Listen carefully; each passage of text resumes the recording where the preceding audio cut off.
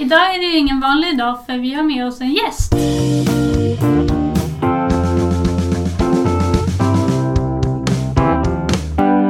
Sofie Skaränger, säger man så? Säger jag rätt nu? Ja, Skaränger. Mm. Vill du presentera dig själv lite? Ja, jag är 46 år, bor här i Uppsala och är vd och grundare till ett rekryteringsföretag som heter jobbet.se. Som vi startade 2003, så vi har 17-årsjubileum i år. Ja, grattis! Tack! Temat för idag är ju att säga upp personal. Sparka folk säger ju vissa, men vad tycker ni? Alltså vad betyder det egentligen att sparka folk? Vad gör han tänk på det? Ja, det handlar väl kanske mer om att driva verksamheten med full kraft än att sparka folk. För med fokuset sparka folk kan det bli missuppfattningar. Att man bara vill göra sig av med individer. Men ibland måste man ändå fatta de besluten för att kunna driva verksamheten med full kraft. Jag håller med. Ja. Tror eller ej, jag håller med redan. Ja. Du Tommy berättade att du har sagt upp en person som sen kom och tackade dig. Men för dig Sofie, har du några erfarenheter? Har du sparkat någon eller blivit sparkad själv? Eller? Alltså, jag vet inte, jag får lite så här gåshud på själva uttrycket sparka någon. För jag tror inte vi sparkar folk varken fysiskt eller mentalt. Att det är lite förlegat. Men det är klart att jag också har tvingats säga upp personer av olika anledningar. Men framförallt jobbar vi ju med jättemånga olika företag i olika branscher. Vi är ju ett rekryteringsföretag. Och då tänker många så här, ja men då ringer man till jobbet.se när man ska rekrytera nya medarbetare eller kompetenta chefer. Men man kan ju faktiskt också ringa till sitt rekryteringsföretag när man har lite organisationsklurigheter som är någonting annat. Ibland kan det ju vara så att man behöver flytta om folk i organisationen. Att man har egentligen rätt kompetens men man kanske inte använder dem på rätt sätt. Eller så kan det vara så att en person faktiskt passar bättre på ett annat företag. Och då är det ju perfekt att höra av sig till oss. Vi har ju så mycket kunder i olika branscher så att bara för att en person inte längre passar kanske i Tommys affärsmodell så betyder ju inte det att den personen inte har en attraktiv kompetens. Den kan ju passa hos någon av våra andra kunder. Så jag tänker liksom på det utifrån att vi ska ha en rörlig arbetsmarknad. Jag tror att Sverige mår bra av att ha en rörlig arbetsmarknad. Och det handlar inte om att folk ska vara otrygga i sina anställningar. Utan att man kanske också ska tänka på det som att man tillsammans hjälps åt att förflytta människor och kompetens mellan företag. Det tror jag är jätteviktigt och det är ett begrepp som jag är allergisk emot. Det är ju när man säger att så här ska vi göra för så har vi alltid gjort. Och har man för många gamla stofiler i en verksamhet så ökar ju risken för att den typen av attityd och agerande befästs. Och sen tycker jag ju det är rätt intressant som du är inne på Sofie, för jag har ju jobbat med många rekryteringsbolag när jag jobbar i läkemedelsindustrin. Och min tanke har ju alltid varit de kontaktar man när man ska anställa. Men jag tycker det är en rätt intressant vinkling på det. Och en viktig vinkling är att man kan också ta hjälp när man ska göra förändringar. För att göra förändringar där man tvingas lyfta ut människor som inte levererar eller fungerar i en organisation, det är det svåraste man har som chef. Det vågar jag nog svara för de flesta chefer och ledare. Det är den värsta dagen på jobbet när man tvingas göra det. Att våga ta hjälp utifrån. Allt för ofta ser vi det bara som en kostnad. Men jag skulle nog vilja säga att i de flesta fall handlar det om en investering. Att säga upp någon rent juridiskt, där måste man ju ha väldigt mycket på fötterna. Jag tror att om jag nu generaliserar, vilket alltid är farligt, men om jag generaliserar så finns det nog någon vald sanning i vårt land att man kan inte göra sig av med folk som inte fungerar. Och det kan man visst. Men det är en lite annorlunda process. Man kan inte säga upp någon utan goda skäl eller att det har varit problem av tillräcklig dignitet för att man ska kunna skiljas ifrån en anställd. Men det finns ju andra möjligheter, till exempel att förhandla eller att coacha för att få en insikt och förståelse. Och där tror jag är viktigt för våra företag att förstå och se det att vi kan inte sparka folk hur som helst, vilket är bra, men det går att skiljas som arbetstagare och arbetsgivare om så krävs. Sen så rekommenderar vi alltid att man tar kontakt med en jurist som är specialiserad på arbetsmarknadsfrågor. För det är viktigt att det blir rätt. Ja, det måste bli helt rätt. Och då är det bättre att det tar någon vecka extra och kostar några tusenlappar till. Så att man ska tänka till. Man behöver göra rätt både när det gäller juridiken och sen så behöver man göra rätt när det gäller liksom organisationen. Och det är ju väldigt viktigt hur du som chef liksom framstår också i en förändringssituation. Men ibland kan det ju vara så att företaget inte går tillräckligt bra. Det ser vi ju många företag nu i coronatider har det ju blivit extremt påverkat. Men även i högkonjunktur så har ju vi en del kunder som behöver ställa om av olika anledningar. Och ibland handlar det om att en medarbetare helt har tappat motivationen och man har tappat bort varann efter många år. Och då kan vi till exempel coacha en medarbetare, att man träffar själv en rekryterare under några veckor, så att vid 1 eller 2 tillfällen per vecka, någon timme, 1,5. Och så ger man väldigt mycket liksom kärlek och energi till den personen kring vad den kan, vad den motiveras av, vad den skulle vilja göra i framtiden, hur man ser på sin nuvarande situation och vad man ser för möjligheter för sig själv framåt. Och det här betalar ju då arbetsgivaren. Och nästan alltid så slutar det med att den här personen som inte har trivts på jobbet inser själv att man kanske passar någon annanstans och man hittar den här kraften och ser andra möjligheter.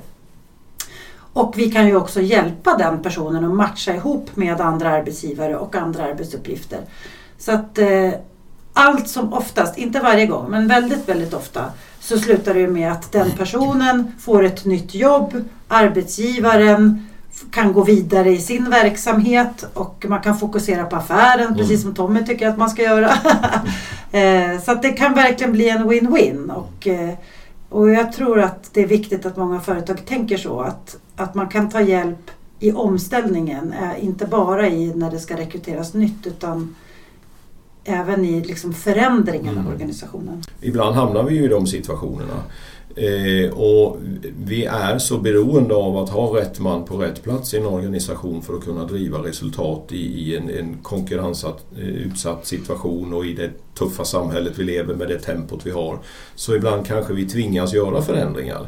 Och att man då kan coacha en medarbetare att bli stark i de bitarna som är den personens kompetensområde och inse att jag skulle ju faktiskt kunna göra bättre nytta någon annanstans och få driv och kraft till den personen att söka sig en ny anställning. Istället för att kanske tvingas då att förhandla ut och köpa ut en person, vilket är en tuff process som ibland måste göras om inte man hittar någon annan lösning. Och en mental process som är jobbig både för företaget, ledaren och medarbetaren. Så den insikten att förstå att jag kanske inte ska vara här av olika skäl. Det kan handla om värderingar eller jag trivs inte med mina uppgifter eller jag trivs inte med mina arbetskamrater. Till vad som helst. Men att få den personen att inse att jag borde nog göra någonting åt mitt liv eller min arbetssituation. För det är så lätt att fastna i en trygghet. Jag har ett jobb, jag får min lön en gång i månaden men jag orkar inte prestera för jag trivs inte av ett eller annat skäl. Och den insikten kan vara svår att få själv. Och den insikten är också svår för mig som chef att ge. Jag tycker du ska passa någon annanstans. Ja, du vill bara bli av med mig. Det blir ju en direkt respons. Varför en person inte funkar? Har ni något liksom, vad är det vanligaste problemet man har? Alltså jag tror att det vanligaste problemet varför man vill säga upp en person är samarbetssvårigheter av olika slag. Det är ganska sällan som man har liksom inkompetenta medarbetare utan det är någon form av, det är också kompetens att kunna samarbeta i och för sig, men det är sällan rent liksom faktabaserade kunskaper, hårda kunskaper, det är inte det utan det är samarbetsproblemen. Jag håller med dig väldigt mycket. Det är sällan alltså de här hårda värdena som kunskap eller kompetens eller rätt utbildning eller sådana saker. För där tror jag man är ganska duktig på att hitta rätt. Utan när det bråkar och brister så är det nästan alltid på de mjuka värdena.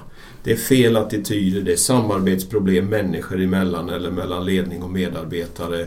Det är värderingar som inte stämmer med varann och då blir det gnissel. Och då blir det ett felaktigt beteende, dränerad energi, motivation och sådana saker som är så väsentligt för att driva det med kraft. Har ni något tips på hur man ska ta själva beslutet?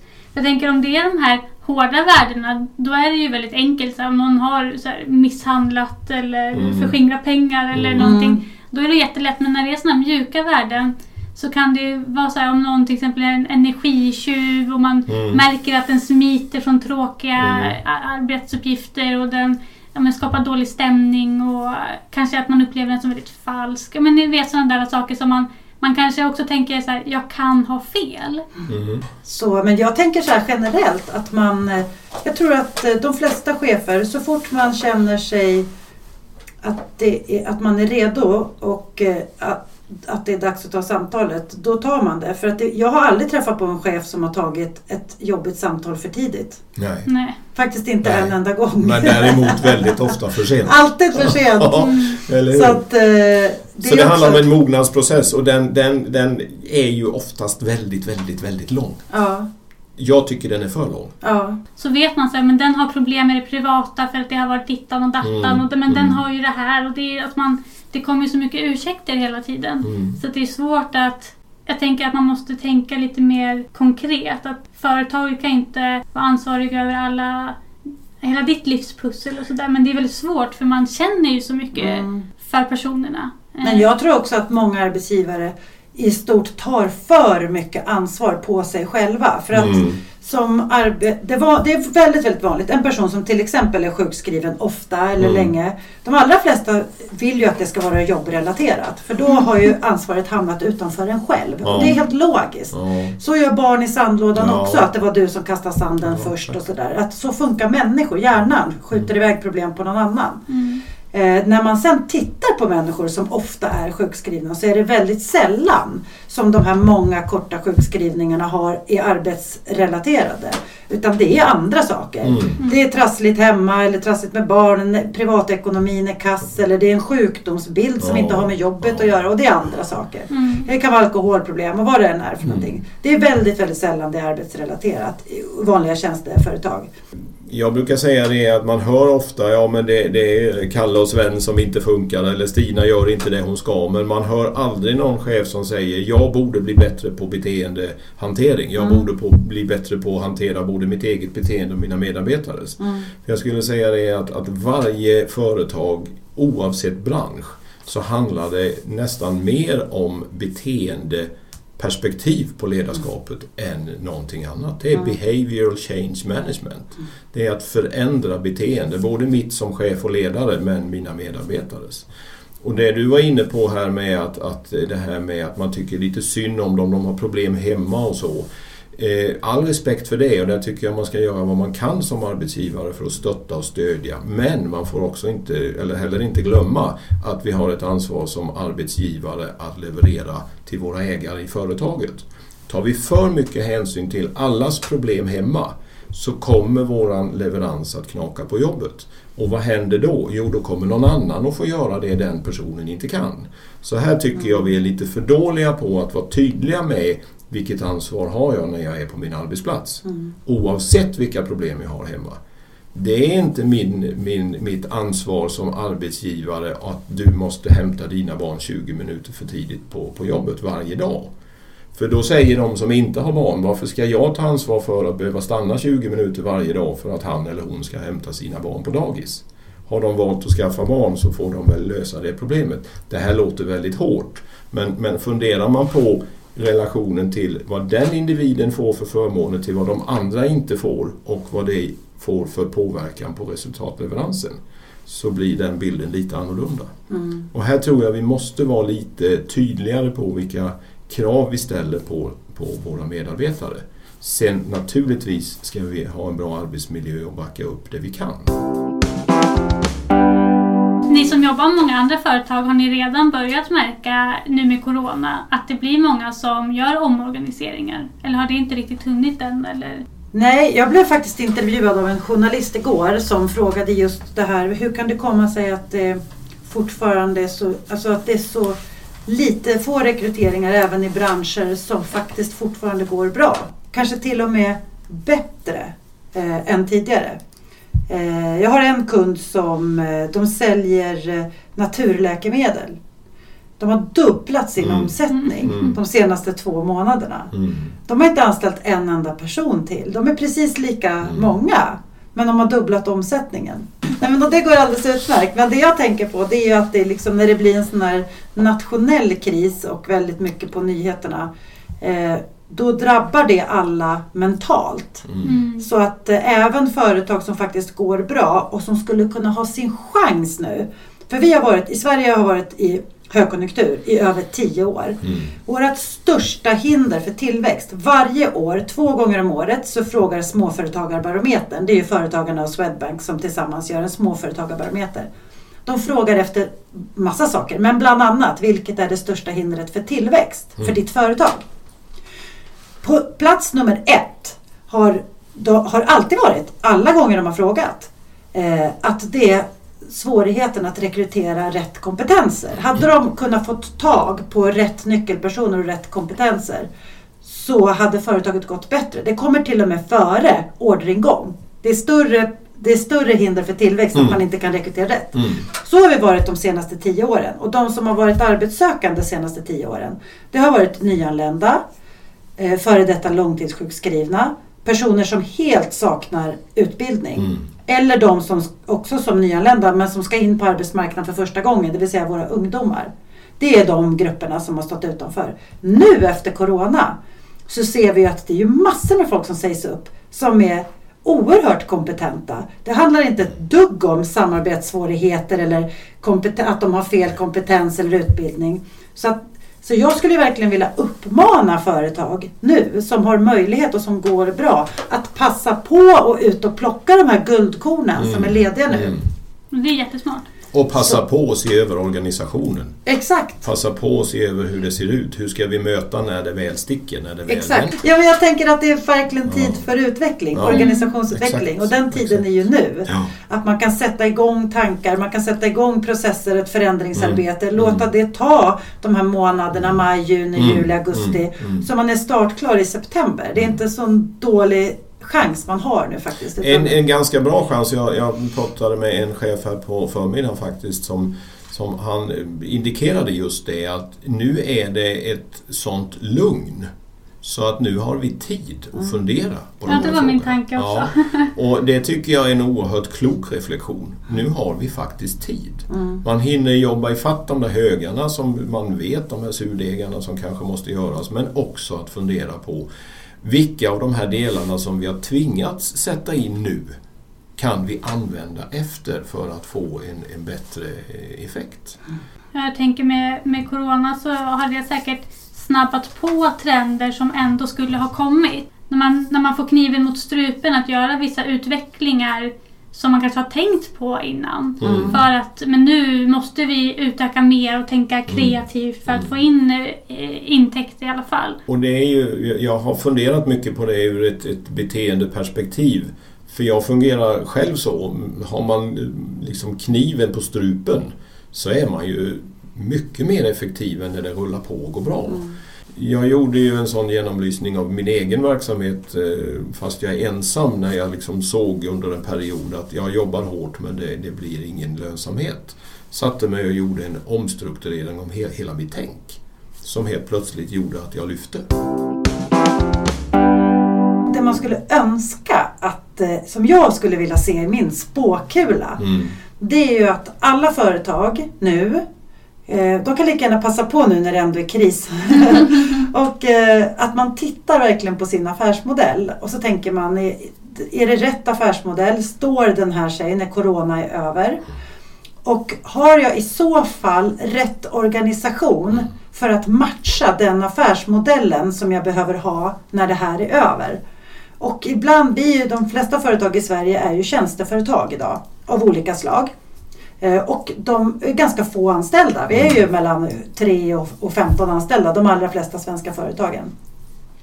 Och man är helt beroende av, alltså personalen är ju produkten i det vi säljer. Och då behöver du ju ha rätt produkter. Men om man skulle sälja modekläder så säljer man ju det som är modernt nu. Men ibland så glömmer tjänsteföretag bort att matcha affärsmodellen mot marknaden och sen affärsmodellen tillbaka mot organisationen och se, säljer jag rätt kompetens just nu? Är det här som efterfrågas? Så att det behöver inte alltid vara så att du ska höja nivån på företaget, men du ska ju se vilken affärsmodell du har och titta på din organisation och fundera på, har jag riggat organisationen rätt utifrån det här? Det skulle jag ju önska att man tittar på oftare. Det är nästan ingen som gör. Nej, jag håller med dig, och där är allt för vanligt att man vill lösa problem med att plocka in mer folk. Och framförallt om man lyssnar med medarbetare ute i en organisation när det brister på ett eller annat sätt. Så vi måste ha en gubbe till, vi måste ha 2 personer till på den avdelningen. Och det innebär egentligen bara att man har fortfarande kvar samma problem men till en högre lönekostnad. Jag jobbade en kortare tid tillsammans med en person som uttryckte det. Man måste ha rätt folk på bussen. Vi måste veta vad bussen ska. Och vi måste ha rätt personer på rätt plats i bussen. Och ibland kanske man behöver flytta om och kanske släppa av någon vid någon hållplats och plocka på någon ny och så vidare. Och det här är svåra frågor, och det handlar om människor, och jag tror det är därför man lätt skjuter det framför sig. Man vill inte ta i det, för ibland måste vi ta de där tuffa diskussionerna, tuffa besluten som rör människor. Och då är det så lätt, jag kan inte göra det för då blir han eller hon ledsen. Och jag brukar säga att känslor är en del av livet. Ibland blir vi ledsna. Men det handlar om att göra det med respekt. Det handlar om att göra det på rätt sätt. Och det handlar om att hantera hela processen för allas bästa. Men i grund och botten som företagsägare eller vd eller chef för en verksamhet, så måste jag titta utifrån företagets bästa. Men jag tänker så här. Om vi tar bort eventbranschen. Om vi tar bort hotell. Vi tar bort de här riktiga krisbranscherna. Och sen tänker vi på allt det andra som faktiskt de flesta känner en viss nedgång i orderingången nu under corona, för man är beroende av andra partners. Det är inte en tvekan om att man upplever nu att man kommer överleva, men man känner att bufferten var kanske lite liten för en sån här smäll. Och man skulle önska att man hade lite bättre eller lite bättre marginaler framåt, och att man faktiskt har råd att tjäna lite mer pengar de månaderna som är bra. För det kanske blir lite svajigt framåt och det kommer några dåliga månader per år hit och dit av olika saker som händer. Och då tänker jag så att det är de företagen, inte de här som krisar, utan de som faktiskt nu börjar känna ändå stabilitet, att men det här kommer ju funka. Hur 17 ska man få dem att stanna upp nu och tänka nu ska vi ta chansen. Nu ska vi se över vår affärsmodell. Har vi några styrkor som vi kan expandera efter det här? Jag kan se framför mig att man liksom sätter sig i ett konferensrum och sen så tittar man på affärsmodellen tillsammans med sin ledningsgrupp och egentligen anställda strategiskt viktiga personer också. Exakt. Och sen så funderar man verkligen på om affärsmodellen är rätt. Och när man har riggat den, då ritar man upp sin drömorganisation. Utifrån att det är det här vi ska sälja och så här ska vi ta betalt. Om man bara drar ett streck över allt som finns nu. Om jag fick bygga organisationen från noll, hur skulle jag bygga den då? Och så har man en riktigt rolig kreativ dag. Köper in lite räkmackor från Fäskan. Och sen så kör man igång. Ja. För då tror jag att man får hjälp att man måste liksom göra rent blad för tanken. Annars går man tillbaka till det man redan känner igen. Men man måste börja med affärsmodellen. Har vi rätt affärsmodell? Finns det någonting vi kan slipa på så vi är starkare ur det här? Det där är ju väldigt mycket det tänket jag har i det jag jobbar med. För det du säger nu, rätt affärsmodell, det är ju att man har verkligen rätt fokus. Och i ett rätt fokus, det bygger du genom att sätta en riktigt bra målstruktur. Och om du vet din affärsmodell, vad som är verksamhetskritiskt för det här företaget, då kan du ju sätta den målbilden väldigt, väldigt tydligt och få ett väldigt snävt fokus. För det är väldigt lätt när det går bra att man bygger på sig en bit här, en bit där, och till slut så har det svält och man har väldigt många bitar. Vad är verksamhetskritiskt? Vad är det vi vill driva? Vad är det vi vill jobba med? Och vad är det som ger oss det bästa resultatet utifrån den affärsmodell som vi vill ha? Och där som jag gillade det, bygga din drömorganisation från start. Och då krävs det ju att man gör det arbetet. Det är ju så jag jobbar fram målstrukturerna. Vi sitter ju i ett konferensrum och verkligen vrider och vänder och spånar. Och ett uttryck som jag använder väldigt mycket. Provtrycka tänket. Provtryck idén. Upp med allt som du önskar på tavlan. Och vad är viktigast och vad hjälper dig att gå dit du vill? Det är intressant att vi kom in på det. För jag tänkte precis innan också att det är nog många som känner att målet man hade satt är inte aktuellt längre. Det kanske haltar då. Ja, precis. För så känner jag med mitt företag. Vi hade ju en målbild som ska vara nådd 30 juni nu. Ja. Det kunde jag säga för 2 månader sedan att den där kan vi kasta i soporna nu för att den gäller inte längre. Så att man måste göra det i tid, inte vänta. För nu kanske man tänker, men då väntar jag till 30 juni och sen ska jag ju sätta nästa målbild som vanligt. Men att man kanske ska ta tag i det direkt redan nu. Precis, jag håller med dig om det du säger. Jag tycker det är riktigt bra att koppla tillbaka till din tidigare fråga, Sofie. Vad är det som gör att inte vi har ett längre perspektiv?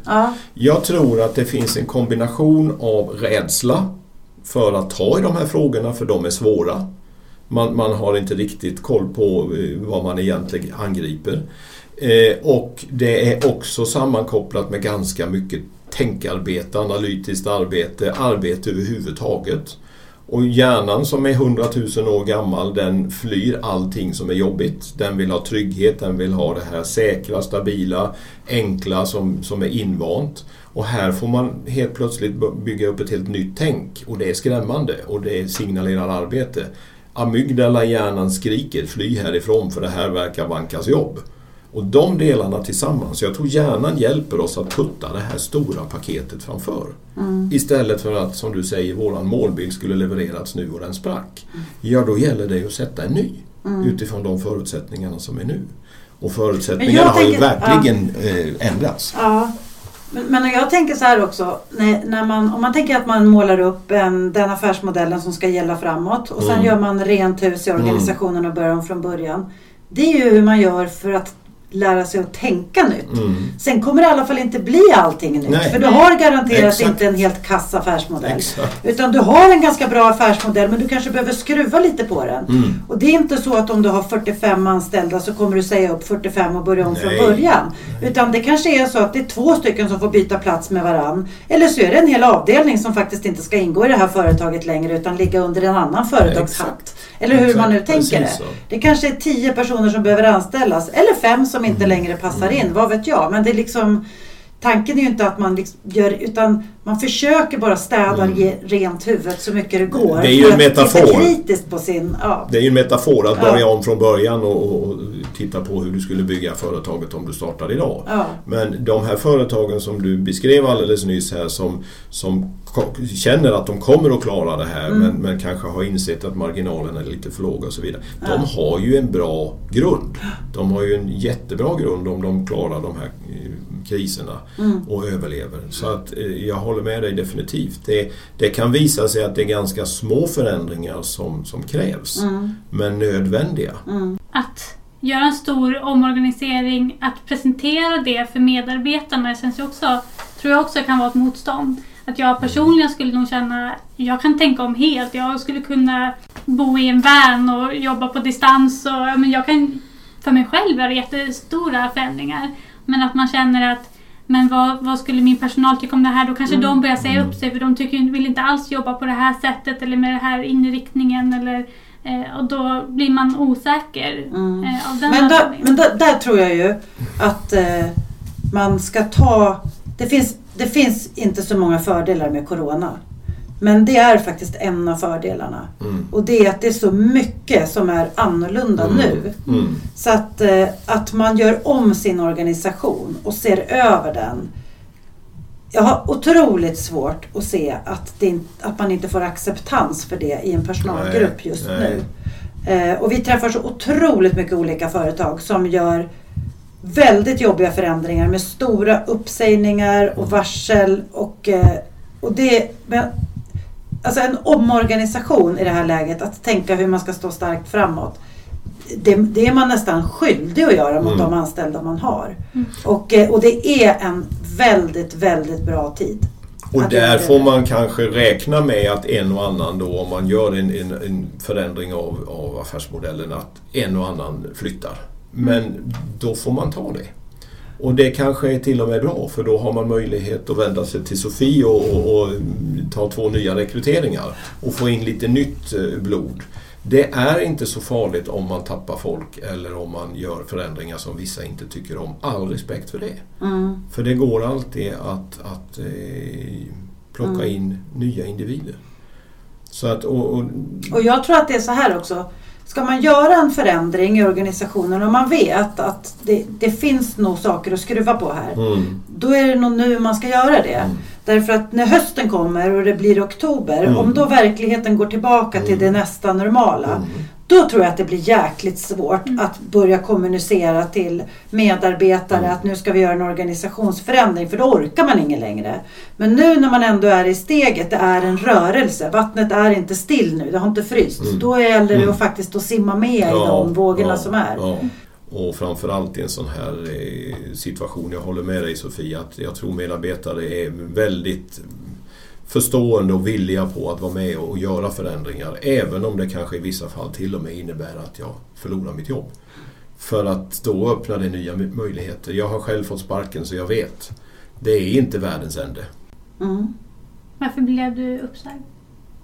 Därför att jag gick emot min chef i ett beslut som stred emot alla mina värderingar. Jag kunde inte backa upp min organisation med att säga ja till det som min chef ville jag skulle säga ja till. Det handlar om en anställning av en ekonomichef. Jag hade ställt väldigt höga krav på kompetens i min ledningsgrupp och var på väg att tvingas anställa en person som inte alls platsade i varken organisationen eller i teamet. Och det sa jag nej till. Och jag visste vad det innebar, men det är ett av de besluten jag är mest stolt över. Precis, man ska inte vara rädd för förändring. Jag kan tänka också, vi gjorde en stor omorganisering för 1,5 år sedan för att vi flyttade till mycket mindre lokal. Så att vi var tvungna att ändra scheman och jobba skift och sådär. Och i början var ju det verkligen så här, det går inte, jag får inte ihop det med mitt liksom, ändra med barn och sådär. Och nu, sen när det väl har börjat, då älskar de schemat. För då får man förmiddag för sig själv, men jag har ändå slutat jättetidigt sen när jag väl slutat, ni vet sådär. Nu har vi inte exakt det schemat längre, men att det kan ju också bli jättebra, men fast alltså, man får ta den här att alla sparkar bakut först. Så får man ha lite is i magen och tänka att det kommer bli bra för alla sen, när de inser att det inte är så farligt liksom. Och är en sån förändring nödvändig, då måste man våga som chef stå kvar i det beslutet. Ta de där olika tyckandena i början. För sen brukar förändring visa sig bli ganska bra. Det är ju som att få sparken. Det kan ju förefalla som den mest katastrofala som kan hända. Man tappar sin inkomst och man har räkningar att betala. Och sen som man hanterar det på ett vettigt sätt, så kanske det är den största möjligheten som har hänt i mitt liv. Då kan ju schemaändring tyckas vara väldigt liten jämfört med det kan förefalla en bagatell, men för många kan det vara viktigt. Men jag tror egentligen inte det är schemaändringen som är det stora problemet. Jag tror det är förändringen och den otrygghet som det skapar. Där kan jag ju se ibland bristande ledarskap, att så fort man bestämmer någonting och personalen börjar tycka emot, ja men det var nog ingen bra idé, vi får nog gå tillbaka till det gamla, och så tappar du kraft och så tappar du det som egentligen krävs för att driva verksamheten med kraft. Är det ett 7-timmarsprogram det här? Ja, jag tänkte just säga det också. Det kanske är dags att börja avveckla, för vi kan sitta här i 3 timmar till, men då är det ingen som orkar lyssna på våra podd. Nej, vi får klippa ner det här. Det man ska passa på att göra nu alltså är dels att få hjälp med omorganisering och rekrytering. Passa på med de alla lediga, duktiga kompetenserna som finns där ute nu. Och då kan man få hjälp av dig på jobb.se. Absolut, det går jättebra att höra av sig till oss. Jobbet.se. Jobbet.se. Också passa på att utveckla sitt ledarskap. Ja, organisationen och ledarskapet, för de hänger ju väldigt väl ihop. För har man bra ledarskap också, då kanske man inte behöver säga upp folk. Men också så får man verktygen till att göra det när det verkligen behövs. Och då kan man få hjälp av dig, Tommy. Ja. Hur gör man då? Peragenda.se. Och jag skulle också gärna vilja skicka ut en efterlysning. Jag skulle vilja ha något företag som jag skulle kunna få plocka in i nästa podd. För just den här frågan att nu har vi möjligheten i den här krisen att använda tiden rätt. Nu har vi kanske lite lugnare när vi inte har lika stort kundinflöde och så vidare. Att göra som vi pratade om innan, som du nämnde Sofia, att titta över organisationen, titta över affärsidén. Jag skulle jättegärna se att företag som är intresserade av att vara med i nästa podd och diskutera det här. Vad är skälet till att man inte gör det just nu när man har möjlighet? Eller vad är skälet till att man har börjat göra det? Eller tänker göra det? Det skulle vara ganska intressant att höra något företag som berättar hur man tänker mitt i en krissituation. Och det kan ni göra genom att gå in på peragenda.se och ta fram kontaktformuläret och skriva i namn och kontaktuppgifter där, så hör jag av mig. Kul, det hoppas jag att du får napp på. Och jag brukar ju själv göra lite reklam för min salong och webbshop och så, men nu tänkte jag faktiskt också på tal om att utveckla och förbättra och ta vara på den tiden. Jag har blivit delägare i ett företag som heter MH Media. Och webbadressen är hillside.media och vi bygger hemsidor. Och det jobbet jag gör där är att jag är den som fotar och gör all bildredigering och det grafiska. Medan min kollega bygger själva hemsidan och är jätteduktig på det.